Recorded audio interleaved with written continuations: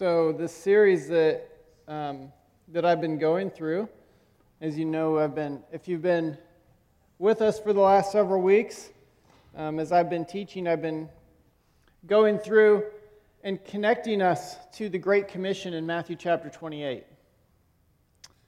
from Yeshua, the Great Commission, and how our job as disciple makers requires us to form character in Messiah, Yeshua. Not just head knowledge, but character in ourselves. Because head knowledge itself does not form character. It's a part of it, but in and of itself, it does not form character. So we've looked at, in this series, as we've been going along, we have looked at how very little character development has been done in the recent history of the body of Messiah, how we've mostly exclusively, not entirely, but mostly exclusively focused on head knowledge. But we've looked at how Yeshua taught us that the way to change our character is through love first. And then obedience will follow that love. So when we begin to love God and receive His love, then we will obey Him. Our obedience will follow Him. And as part of this series, we've been talking about how it is the element of joyful relationship that really fills our tank and enables this character transformation as we receive the love of the Lord and as we love one another. We feel God's face shining upon us, as we've noted throughout Scripture, that helps us to physically even feel that joy. Even physically within our bodies. I mentioned an example of one of my favorite songs and how I just feel, when I'm playing that song and singing that song, I feel differently. I feel God's joy in my body. We can feel that in our bodies. And filling us with joy gives us emotional resilience. It helps to heal us as well, helping us to recover from past hurts, from past traumas in our lives, and build those paths back to God so that when that hurt comes again, or when a new hurt comes, we have that path back to God. We've built that way, knowing and innately knowing how to go back to the Lord when we do get hurt again. And we saw that how joy and filling our tanks with joy enables us to endure suffering as well. Just as Yeshua did, who endured the cross for the joy set before Him. We looked at how Nehemiah tells us in chapter 8, verse 10 of his book, that the joy of the Lord is our strength. It fills us with that energy to keep going. And we've looked at how that joyful and deep relationship with God and with others is the perfect love. It's that form of perfect love that drives out fear. So I don't have fear in relationship with you when my relationship with you is based on the joy of the Lord. I don't have fear. I can be vulnerable in that relationship as well, and don't have to have fear that I'm going to be hurt by it. And that's really important, I think, because there is often times when we will hold back with one another, even in the body of Messiah, we will hold back for fear of being hurt, because we've been hurt in the past, because we haven't always been trustworthy with one another, and we haven't always been able to truly encourage one another and love each other in the joy of the Lord that He's given to us. My desire, though, for us as a congregation is that we really take seriously this mission to build joy in God and in one another. And if we're going to be serious about the Great Commission, I think we need to do this. And in being serious about the Great Commission, the ultimate goal is that us as disciples and new disciples are formed into the image of Messiah. Okay, this is from Romans 8:29, that we are to be formed in the image of Messiah, Yeshua. So that's a goal of us. If we're serious about the Great Commission, about making disciples, about us being disciples, we are formed in the image of Messiah. And in this, we are returning to God. Either us or new disciples, returning to God, who tells us in Genesis chapter 1, verses 26 and 27, that He made us, in His image. God made us in His image. And so, as we are becoming disciples and be formed into the image of Messiah, we are returning to the image that God created us to be. It's an act of restoration that is occurring here. So, as I continue to speak about this theme of joy, I want us to explore today the Hebrew word for joy, and then talk about another Hebrew word, many of which you are already familiar with. Now, so for some of you here today, some of what I say may be, well, I already know this, and that's okay. It's not, sometimes I hear messages and sermons on things that I'm already familiar with, and I wonder, yeah, okay, this again. But it's always a good reminder, I think. So you can bear with me if this is repetitive to you. For some, it might be remedial. For some, it might be brand new information. But we're going to talk about the Hebrew word for joy and another Hebrew word that we sang a song about earlier. That word is chesed. So we're going to talk about joy, simcha, and chesed this morning. So my thesis for you, my statement for you today is that simcha, joy, is your fuel, and chesed is your glue. It's your glue to being made in the image of Messiah. Simcha gets you started and keeps you going, and chesed keeps you attached in the right relationships. That's what we're going to talk about today. So, simcha and chesed, these two Hebrew words, these were not familiar to me about 20 years ago, over 20 years ago. Before I ever came to Remnant of Israel, I knew very few Hebrew words. You know, I had never taken Greek or Hebrew in my Bible classes in college. You know, I'd read through the Bible multiple times. I'd been raised in a believing family, and I was familiar with a couple of the words from the original languages of Scripture, but for the most part, I was illiterate of them. So if you had said the word shalom to me, okay, I probably knew what shalom meant, at least in the sense of peace, but I probably didn't know that it was also a greeting or a goodbye, right? So you can say it in both ends. It's like kind of like the Hawaiian word aloha, right? You can use it as a greeting or a goodbye as well. I was fairly illiterate of the original languages. So the Hebrew class that our sister Doreen teaches here on every other Shabbat afternoon, it's very similar to what I engaged in within about a year or so of coming to Remnant of Israel. And in that class, we went through learning the letters of the alphabet. We learned the vowel sounds. We learned the pronunciation of words and basic biblical words. And going through that class gave me some of that initial tools to understand what we use in our liturgy here, what we sing in our songs, you know, because oftentimes our songs, we have Hebrew words in our songs. Now, we will have, some of our songs have Hebrew words and English words, so sometimes it's a translation.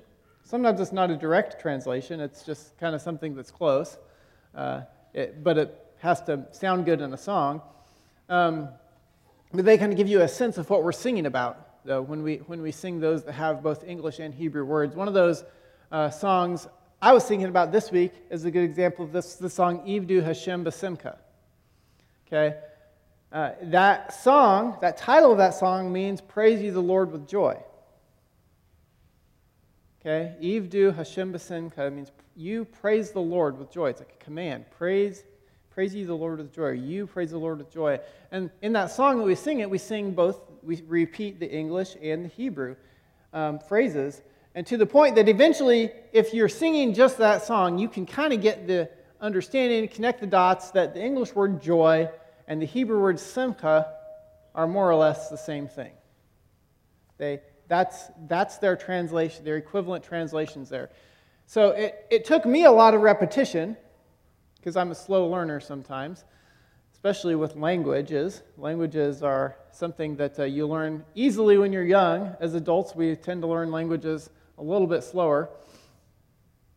But I learned the connection between those two words. I learned a lot of other words too, and I want to say that as an encouragement to anyone here who is here today and is still unfamiliar with a lot of the words that are used in our liturgy, as we sing, as we pray? Most people here, myself included, did not grow up going to like a Jewish day school where you're learning the Hebrew language along with everything else, along with your English language, where you're memorizing the Torah. So we have to learn as adults. And that's okay. Don't worry about that. Understanding is going to come over time if you stick with it. And Doreen's basic biblical Hebrew class really helps with that. So plug for the class. Again, I keep plugging for that class. It's wonderful. In that class, I learned another word that I mentioned to you already. And this really is probably my favorite Hebrew word, the word chesed. We use that in our liturgy. We used it this morning, right? We sang Chesed Lechem, Ve Shalom. If you're going to use only that song itself as a tool for translating Hesed, then you would say that word, Hesed, means grace. And you'd be partially correct, because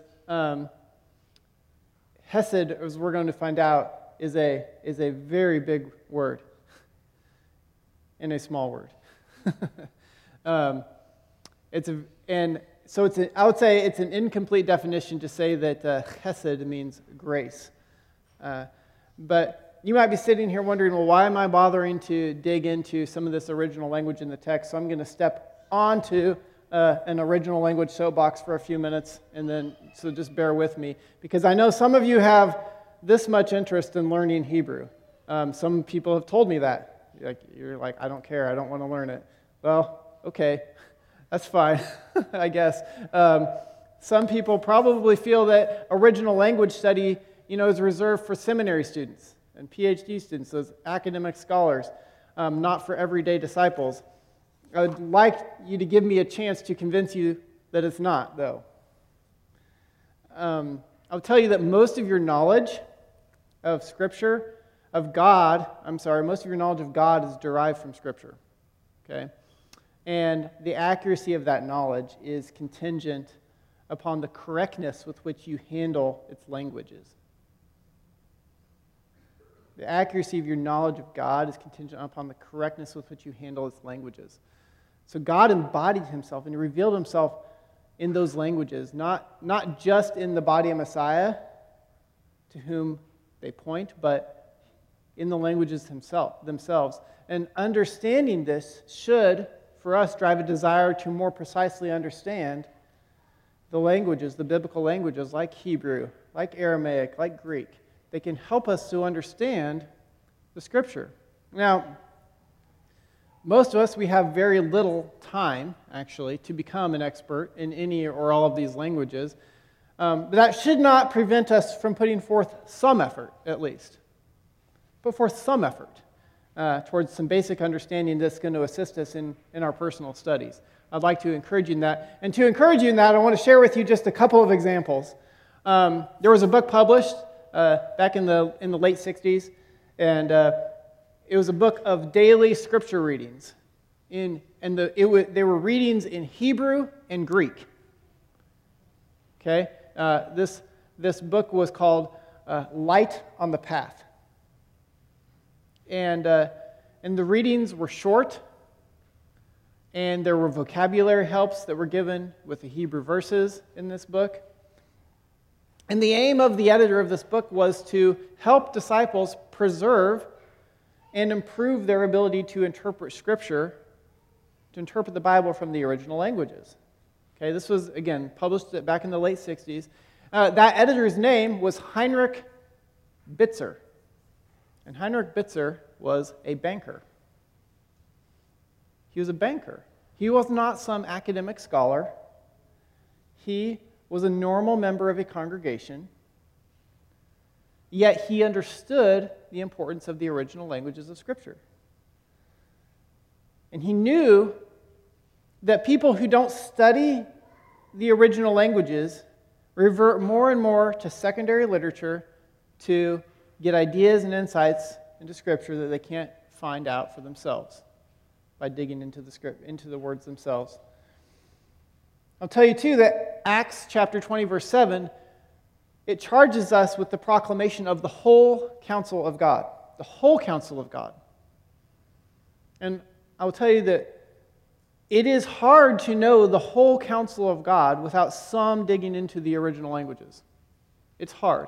And now, I mean, as in an English culture, and we have so many English translations, we get pretty close, okay? Pretty close. But not every language is like that around the world. We here in America probably have more translations of the Bible than any other language in the world, from the original languages, I'll say that. So we get pretty close, but not everyone is like that. And so it's important that we have that ability to dig into the original languages. You know, as Joe said last week, the original languages are the ones that are inspired. And some translations are good, but not all are inspired. And he pointed out that some are nearly inspired, right? Another example for you, another encouragement for you. 1829, there was a young man, his name was George Mueller. And if you might be familiar with him, I'm talking about the famous George Mueller, the one who is famous for his faith and his prayer and orphanages. Okay? In 1829, he was 24 years old at that time. Okay, 24, fairly young man. And he said, I now studied much, about 13 hours a day, chiefly Hebrew, and committed portions of the Hebrew Old Testament to memory. And I did this with prayer, often falling on my knees. I looked up to the Lord even while turning the pages of my Hebrew dictionary. He was a young man at age 24. So we would say that's, barely out of college, and he's spending 13 hours a day reading Hebrew because he's soaking in the original language and what God is teaching him in the languages of the Bible. Another person you probably heard of, Martin Luther. He attributed the breakthrough of the Reformation to the penetrating power of the original languages. That's what he attributed it to. He spoke against the backdrop of 1,000 years of church darkness that did not have the Word, because the Word was held by the high church, okay? They didn't have their own copies. He spoke against that backdrop, and he said, it is certain that unless the languages remain, the gospel must finally perish. It is certain that unless the languages remain, the gospel must finally perish. And he asked, do you inquire what use is there in learning the languages? And he answered his own question, and he said, without languages, we could not have received the gospel. Languages are the scabbard that contains the sword of the Spirit. They are the casket which contains the priceless jewels of antique thought. They are the vessel which holds the wine. And as the gospel says, they are the baskets which hold the loaves and the fish and are kept to feed the multitude. If we neglect the language, we will soon lose the gospel.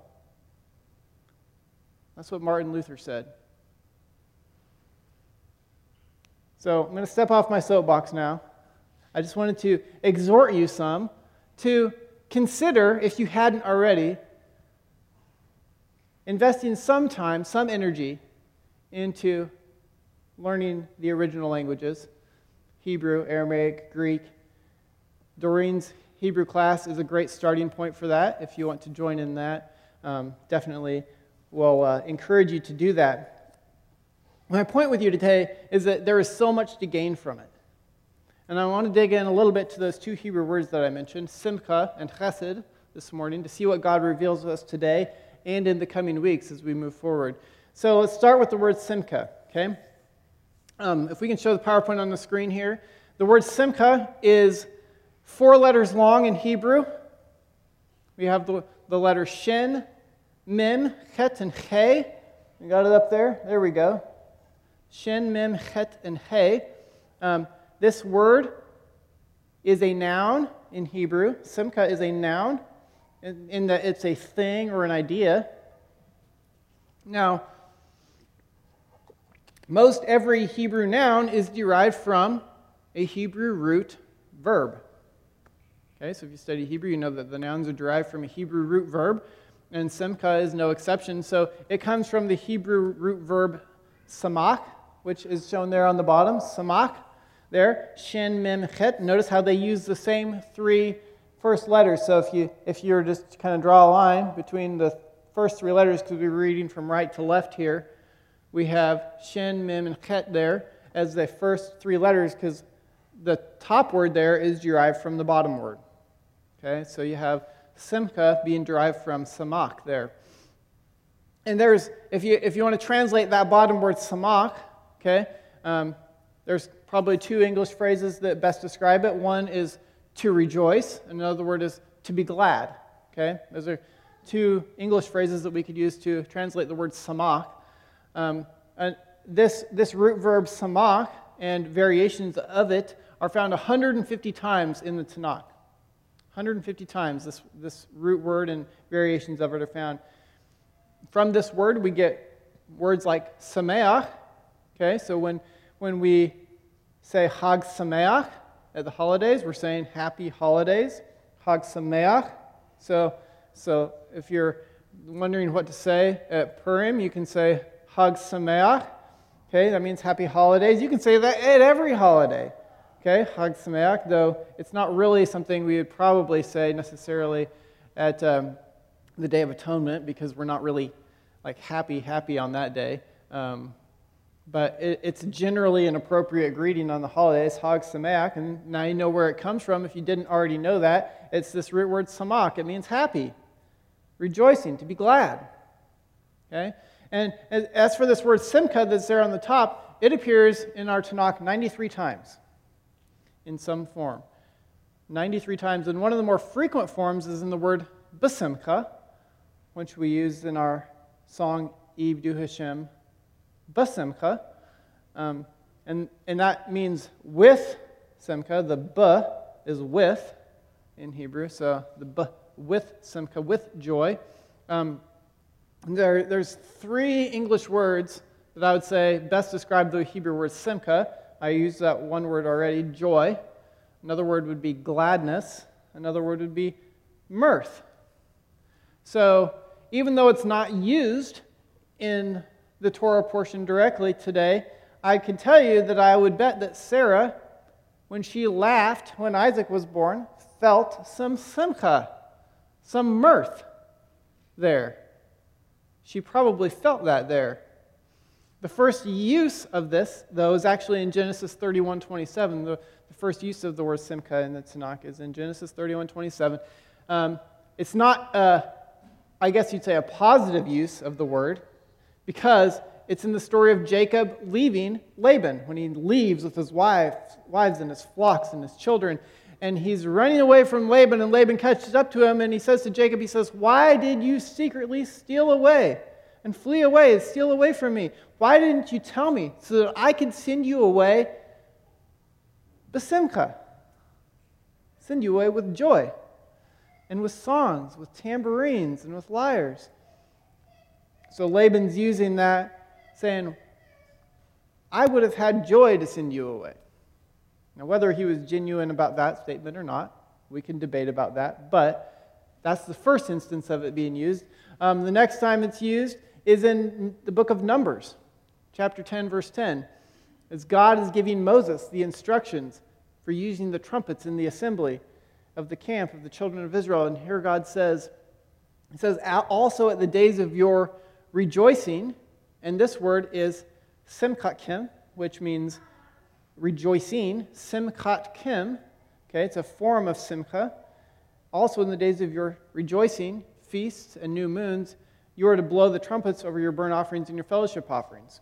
Okay, so those are the first two of many examples. As I said, this is used 93 times in the Tanakh. We're not going to go through all 93 instances this morning. I just wanted to share with you the first couple of them. And but what we can do is we can also follow this word into the Greek.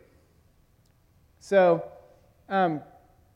we can see how this concept is used in the New Testament, in the Brit Hadashah. And one of the best ways to do that, to follow the Hebrew words into the Greek counterpart, is to see what word the ancient Jewish translators of the Greek Septuagint chose to use. Because what happened was, in the time before Messiah, before Yeshua came to earth, there was a group of Jewish scholars who translated Tanakh into Greek. And it's called the Septuagint. Now, were they perfect about it? I don't know, but we can have an idea of what they thought the best Hebrew word was for Greek in that time. And so in these two instances, in Genesis chapter 31, verse 27, and in Numbers 10:10, the Greek word euphrosune is used there, euphrosune, and if you look in the New Testament, in the Brit Hadashah, this word is used in Acts chapter 2, verse 28. Peter's preaching on Shavuot after the Spirit has come to the Jewish believers in Jerusalem. And he's actually quoting from Psalm chapter 16, verses 8 through 11, and he says, "You have made known to me the paths of life. You fill me with joy," euphrosune, "you fill me with joy, simcha, in your presence." He's translating into the Greek that same word that's used in Psalm 16. Later, if you go on, in Acts chapter 14, verse 17, Paul and Barnabas, they're in Lystra, and after healing a man, the crowd's like, "Oh, we got the gods among us." And they said that Barnabas was Zeus and Paul was Hermes, right? The Greek gods. And Paul, he was going to have none of it. He would have none of it. And he immediately began to proclaim the gospel of Yeshua, saying about God, he said, "He did not leave himself without a witness. He did good by giving you rain from heaven and fruitful seasons, filling your hearts with euphrosune, with joy, with simcha, and gladness." He used that word there to them. So we can see this word across the spectrum of Scripture, the Greek word euphrosune that the Jewish translators of the Septuagint used. This word, it also comes from a Greek root word. It's euphreno, which it itself is a compound word. So a compound word is, two or more words coming together.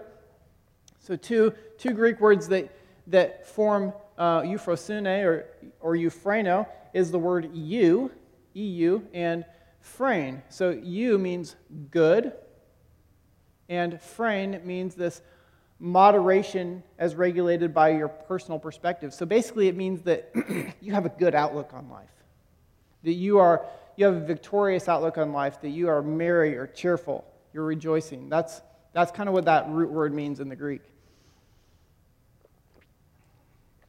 So that root form of joy in the Greek, it's used 14 times in the Brit Hadashah. The author Luke loves to use it the most, interestingly enough. He uses it 8 out of those 14 times between the Gospel of Luke and the book of Acts, and 3 of those times that he uses it are in the story of the prodigal son. In his version of the prodigal son story, when the prodigal son returns home, he uses that word euphrosune, euphreno, okay, that rejoicing, that joy, because there was real joy and mirth when that prodigal son returned home in that parable of Yeshua. Only Luke uses it, though. And he's the only one who uses that word in his translation. I thought that was interesting. It's used by Paul 3 different times, or once each in 3 different letters. John uses it in his Revelation 3 times.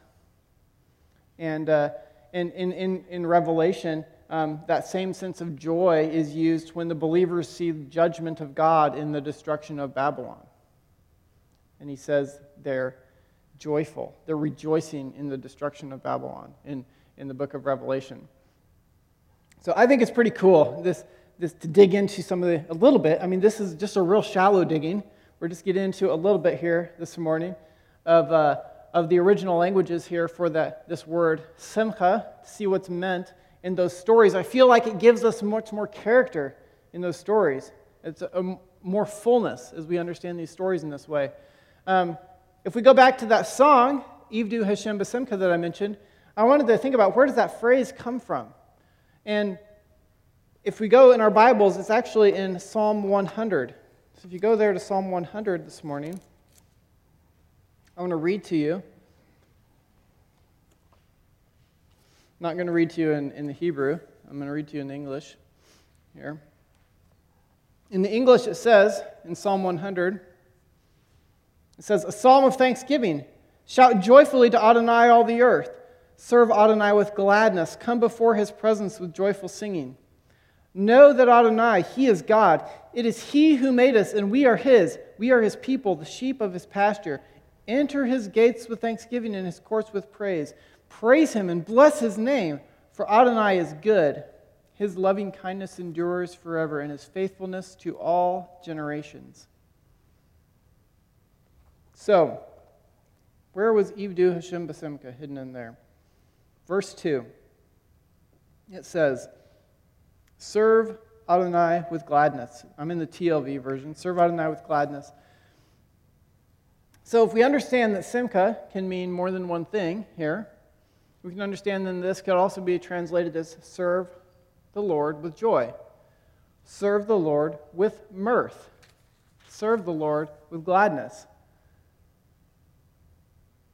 We can understand that there's a fullness, more of a fullness to this. And so I don't know what version you're using, what you're looking at, but it probably has something similar to that in what you're translating in your English there. In preparation for today, I read a commentary of a Torah observant Jew about this verse, about this scripture, and he said that a Torah observant Jew would say that serving God means to follow and perform the mitzvot, the commandments outlined in Torah and in the Jewish law. He said, to be specific, we know there are 613 commandments, ranging from the treatment of others to the laws of Shabbat and holiday observances and caring for other people, caring for the dead, taking care of the dead, and all of these, there's all of these in the 613 commandments. And he said that in all of these, a Torah observant Jew would attempt to follow all of these, and for them, this phrase, serve the Lord with gladness, serve the Lord with joy, means that it requires that you perform all of these commandments in a state of happiness or gladness or joy. Okay. Now, I would tell you that there are more subtle ways than just observing the written commandments that we can all serve God. There are more subtle ways. These apply whether or not you observe Jewish law or even consider yourself to be Jewish. When we choose to love God, by loving others first in the way that Yeshua demonstrated love to his disciples for us, then we are serving God. When we love with joy and gladness of heart, and I will tell you in reality, it is hard to actually love someone, to actually demonstrate love to someone without gladness of heart. But when we do so, we're moving in that same Holy Spirit-led move that David had when he wrote Psalm 100. We're in that same movement of the Spirit when we're serving others with love. So, parents, if you've had the privilege of parenting children, every single act of caring for your child or for your children fulfills what God wants from you, and therefore your role of parenthood is a service to God. The same can be said for teachers and other caretakers who are caring for children. In the same way, you don't have to be a parent to fulfill that role. If you perform acts of kindness in your community or your neighborhood, every moment of that joyful thought that you devote to those acts of service serves God. When we're going to come together here in 2 weeks to clean and maintain the building and do some tree trimming outside in our congregational workday, when we do so with joy, we're serving the Lord with Ivdu Hashem B'Simcha. We are doing that together. The Simcha of the Lord is in us, and it gives us the energy to serve God. It's our fuel. It's not a state that we need to put ourselves in, though. It is that, as the Torah observant Jewish commentary would say, it's not that we put ourselves in that state, but it's the state that God puts us in as we serve. I can't force that joy upon myself, but I can receive it from the Lord. And if we all keep that in mind and keep the joy of the Lord in mind throughout every task, throughout every challenge in our lives, day to day, we're going to enjoy them more. And we will be filled more, filling our joy tanks more. And filling it with the loving joy that God intends for us to have. Now, I want to return to a verse that I mentioned in one of my previous teachings. I'm going to go back to John chapter 14. I mentioned this a couple of weeks ago. If you go to John chapter 14, verses 23 and 24 of John 14, it says, Yeshua answered and said to him, "If anyone loves me, he will keep my word. My Father will love him, and we will come to him and make our dwelling with him. He who does not love me does not keep my words, and the word you hear is not mine, but the Father's who sent me." When we love the Lord first in our lives, then our joy, our simcha, will be in serving him with obedience. When we love the Lord first in our lives, I want to repeat that, our joy, our simcha, will be in serving him with obedience. On the other hand, if we do not love God first in our lives, then our joy or simcha will not be in serving him in obedience. Okay? I realize I just made it the opposite by putting the word "not" in there, but it's true. So if you're not feeling the joy of the Lord, the joy in things of the Lord, if they are a struggle for you, then there are probably some obstacles in your heart in the way of you having the fullness of joy in the Lord. Your love for the Lord probably is not first in your life. If you're really not feeling that joy of the Lord in serving God. Because God is probably not first in your life. There are some obstacles in your way that need to be cleared out. So my encouragement for you then is the same that Saul gave, that the Apostle Paul gave in 1 Thessalonians 3. If you want to go there, I want to encourage you this morning. In 1 Thessalonians 3, starting in verse 11, he says, "Now may our God and Father himself and Yeshua, our Lord, direct our way to you. May the Lord also cause you to increase and overflow in love for one another and for all people, just as we also do for you, in order to strengthen your hearts as blameless in holiness before God, our God and Father, at the coming of our Lord Yeshua and all his Kedoshim, his holy ones." Amen. It says there, that's 1 Thessalonians chapter 3. May the Lord cause you to increase and overflow in love for one another and for all people. Cause you to increase and overflow in love for one another and for all people. This is the prayer of Paul for those believers, and it's a prayer for each one of us today. We should have that prayer, praying for each other. It's a wonderful prayer to pray for one another. May the Lord cause you to increase and overflow in love for one another and for all people. And that word love that he uses there, that we are to increase in, to overflow in for one another. That word love, that's another problematic word in the English language, right? What does love mean? Do you love your French fries? Do you love yourself some Chick-fil-A? Do you love each other? Do you love your car? What do you love, right? There is such a wide variety that the word love covers, and I realize I'm going to dabble in this a little bit this morning. I know that a lot of preachers have covered this, so I'm well aware of this. Treading into these waters, I'm not the first, nor am I the last, but I want to have a small look at it, because I will tell you that as you grow in love for one another, you will grow in attachment for one another.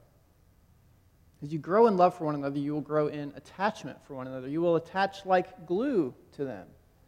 As you love people, as your love grows, you're going to grow beyond your mutual shared interests.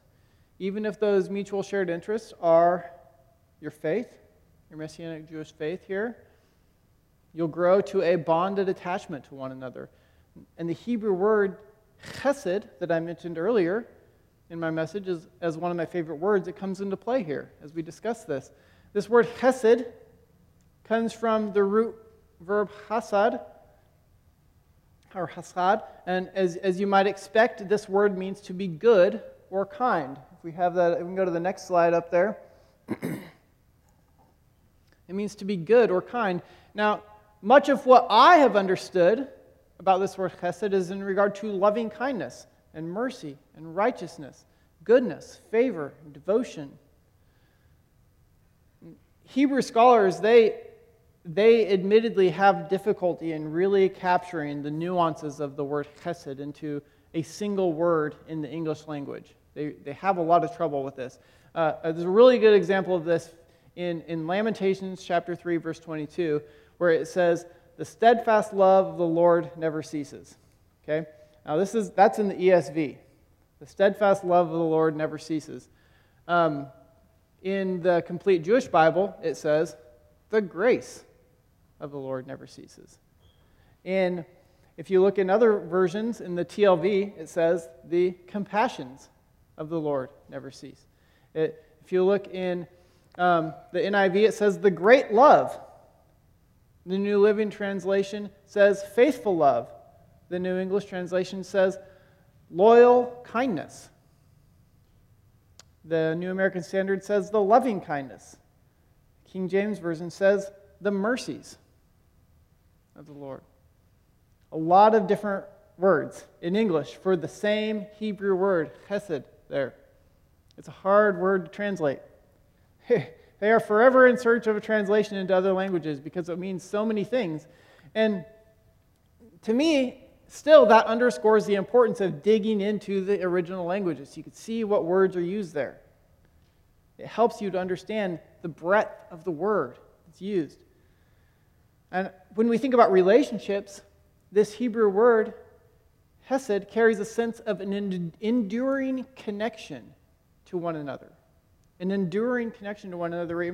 It reminds me, I was thinking about this, the way that our late Rabbi John used to describe the relationship of three men, of Dan Jester and Asher Entrader and Eitan Shiskov, as they stuck together and formed the core leadership of Tikkun. He mentioned this story multiple times, that they could have gone their separate ways and done their own ministries, but yet they stuck together. They had a faithful, loyal love for one another over the many, many, many years. And they still do today. This word chesed, it describes an incredibly powerful force in our hearts and our minds. It is the central characteristic of becoming human through loving and enduring attachment. Just like simcha has a Greek counterpart, Greek has a word for love. It has multiple words for love, but it has a word for love that attaches all believers to God and to one another. And that word is agape.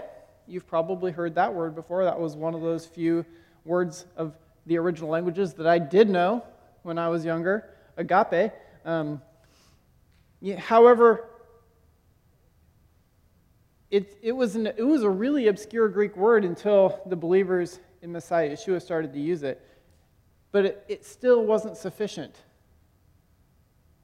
The very Jewish and extremely well-educated Hebrew scholar and apostle Paul, he found agape to be inadequate to convey what he meant in the Hebrew concept of chesed. I believe that's why he took all of 1 Corinthians 13 to fill out the meaning of that word, what he wanted to communicate. That broader definition of the chesed love that God has for us and that we should have for one another. It was as though he was trying to expand agape to include what naturally came with chesed. In another letter, he enhanced agape with the image of a beloved child. When he said to the believers in Ephesus, he said, "Therefore be imitators of God as dearly loved children and walk in love, just as Messiah also loved us and gave himself up for us as a sacrifice to God for a fragrant aroma." So he was connecting love with giving oneself up as a sacrifice. And he was connecting love to dearly loved children, because we can feel that sense of love differently when we're talking about loving children. That's in Ephesians chapter 5, the start of that chapter. He wasn't alone, though. In other New Testament authors, they found it necessary to add adjectives and elaborations to this word agape. Peter did this twice at least in his first letter. He wrote in 1 Peter 1:22, he says, love one another fervently and with a pure heart. So he's talking about the fervency of your love. There's a strength to that, a passion to that love, to that agape. And later, that was in 1 Peter 1:22, and in chapter 4, verse 8, he says, above all, keep your love for one another constant. Keep your love for one another, your agape constant. For love covers a multitude of sins. So he's talking about the constancy of our love, that he's expanding that word to mean what chesed already means. Because it's a loyal love that sticks with you. It sticks with you. So all of these expanded definitions of agape, which itself is a pretty specific definition of our really generic English word love, it helps us to tie back to this Hebrew concept of chesed. This idea of chesed is such a deep and connecting relationship. That's what chesed really is conveying, that deep connecting relationship. It's a devoted relationship that does devotion. It doesn't just say it, it walks the walk. It doesn't just talk the talk. It does devotion. To me, it really describes our late friend Daryl Godinez. We heard these testimonies in his funeral when we honored him and celebrated his life just over a week ago. When you do devotion like Daryl did, as you show devotion to someone else or something by your deeds, you're doing chesed. When you do devotion like that in love, you're doing chesed. So it's a good question for us today. Is chesed how we show love for other people around us? That's a good question for us today. Is chesed how we show love for other people? If it is, I would imagine that your relational bonds with those people are very close. The attachment is very strong, I would suggest to you, in those relationships, where you have a chesed relationship. And in fact, brain scientists have figured out that attachment is the strongest force in the human brain. Attachment is the strongest force in the human brain. It's not an emotion. Although we feel it strongly, attachment runs much deeper than that, well beyond our willful control. Attachment is the best word that they could come up with, that scientists could come up with, for what glues people together and what glues little creatures to their parents. It produces an enduring care for the well-being of another person. It is a life-giving, forever bond. The brain has no mechanism to unglue it, okay? It doesn't. If God has an enduring, attaching, forever bond love attachment that for us that brings us good, because He does, because He has hesed love for us, the only force that we can understand that with is this loving kindness, this lasting kindness and care, is this understanding of attachment, this permanent attachment. So we can kind of put these together, this chesed and this attachment, and understand how God's love attaches to us and to one another, and that we are to attach to one another. And I kind of had a hard time thinking about this, but I was thinking about, like, what does this mean? Like, in my life, how can I think about this differently for me? And I was thinking about my job, because I spend so much time in my day job in aircraft. We in the aircraft industry, in some of the newer aircraft designs, we often use composite plastic materials instead of traditional metals, and we glue those together. Aircraft are glued together, believe it or not. They are bonded together. Now, some of you are like looking at me nervous, like, should I even fly? Like, is this a good thing? And I would tell you, it's not a bad thing, okay? Instead of being bolted together, they're bonded together with an adhesive, with glue. When we bond two composite pieces together with that adhesive compound, with that glue, the strength of that bond is much stronger than any bolted attachment. It is well beyond, okay? I've done material coupon testing. It is way stronger, okay? So feel good about that if you're flying in an aircraft like this. It's much stronger than any bolted attachment. And when they touch each other and that glue, that adhesive compound is cured, there is no going back. Okay? So if we, it is a permanent bond, and if we mess it up, if we assemble it poorly, that could mean a scrapped assembly and a very costly mistake, because there's no going back when we glue those together. It is a permanent bond. So similarly, you should understand that chesed has real sticking power. Okay?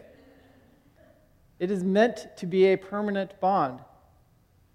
God's chesed for us is the same way, and as we should have for one another.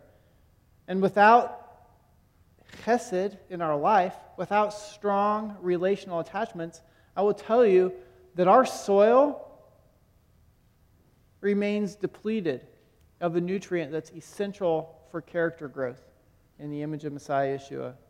Without that, you are missing an incredibly crucial nutrient in your soil for growth. So I'm going to close today. We can, if there's someone in the lobby, we can go get the kids now. I'm going to close today, and just remember that the love described by chesed is deep. It requires more than just a single word. Okay, in English, we use this word love. It's overused. It's lost its weight. So when we come across love in the English Bible, we often fail to grasp the profound meaning of the word. But this word chesed, get into the original languages of your Bible. Look for it. Look for it when you see it. Okay? It's one of those words I'm going to focus on in the next several weeks. Okay? So I want us here at Remnant to embrace this word, and this understanding of this concept. As we restore the depth of meaning to the way that we understand God's love for us, and understand the way we are to love each other as mishpacha, with chesed, I want us to dig into this more. So we're going to look into this more for the next few weeks. My vision would be that this start in our close relationships with one another. So if we're meeting in our poorhouses, these sub-communities of our larger community here, we have to begin to do chesed with each other, to do it, to do chesed, to love one another and form those strong attachment bonds, because they're vital to our growth in character in Messiah Yeshua. Okay, this is, again, drawing us back to the Great Commission. We are growing as disciples. And as these happen, this chesed is going to spill over into our larger congregation, into our communities, into our neighbors around us, into our neighborhoods and communities, because that's how we are learning to love each other. We're practicing it. And we're encouraging each other in the simcha, in the joy of this good work. And this is super critical too, because as we do this, God's going to also show us, unveil areas where we're really struggling with chesed. And we're really struggling to love other people, because there's other people that are hard to love that way in our lives. There's sometimes people are hard to love that way. So we need to encourage each other all the more. We need to encourage each other all the more in this good work. And that's one reason it's critical that we don't give up meeting together, as some are in the habit of doing, because we need to encourage each other all the more. So don't just settle for a few hours on Shabbat morning. This is good, okay? We need to be getting together, though, encouraging one another in community throughout the week. Every week, spurring one another on in good deeds, practicing chesed with each other. And as we do so, we're going to fill our tanks with simcha. We're going to fill our tanks with joy. We're going to grow together in the image of Messiah Yeshua.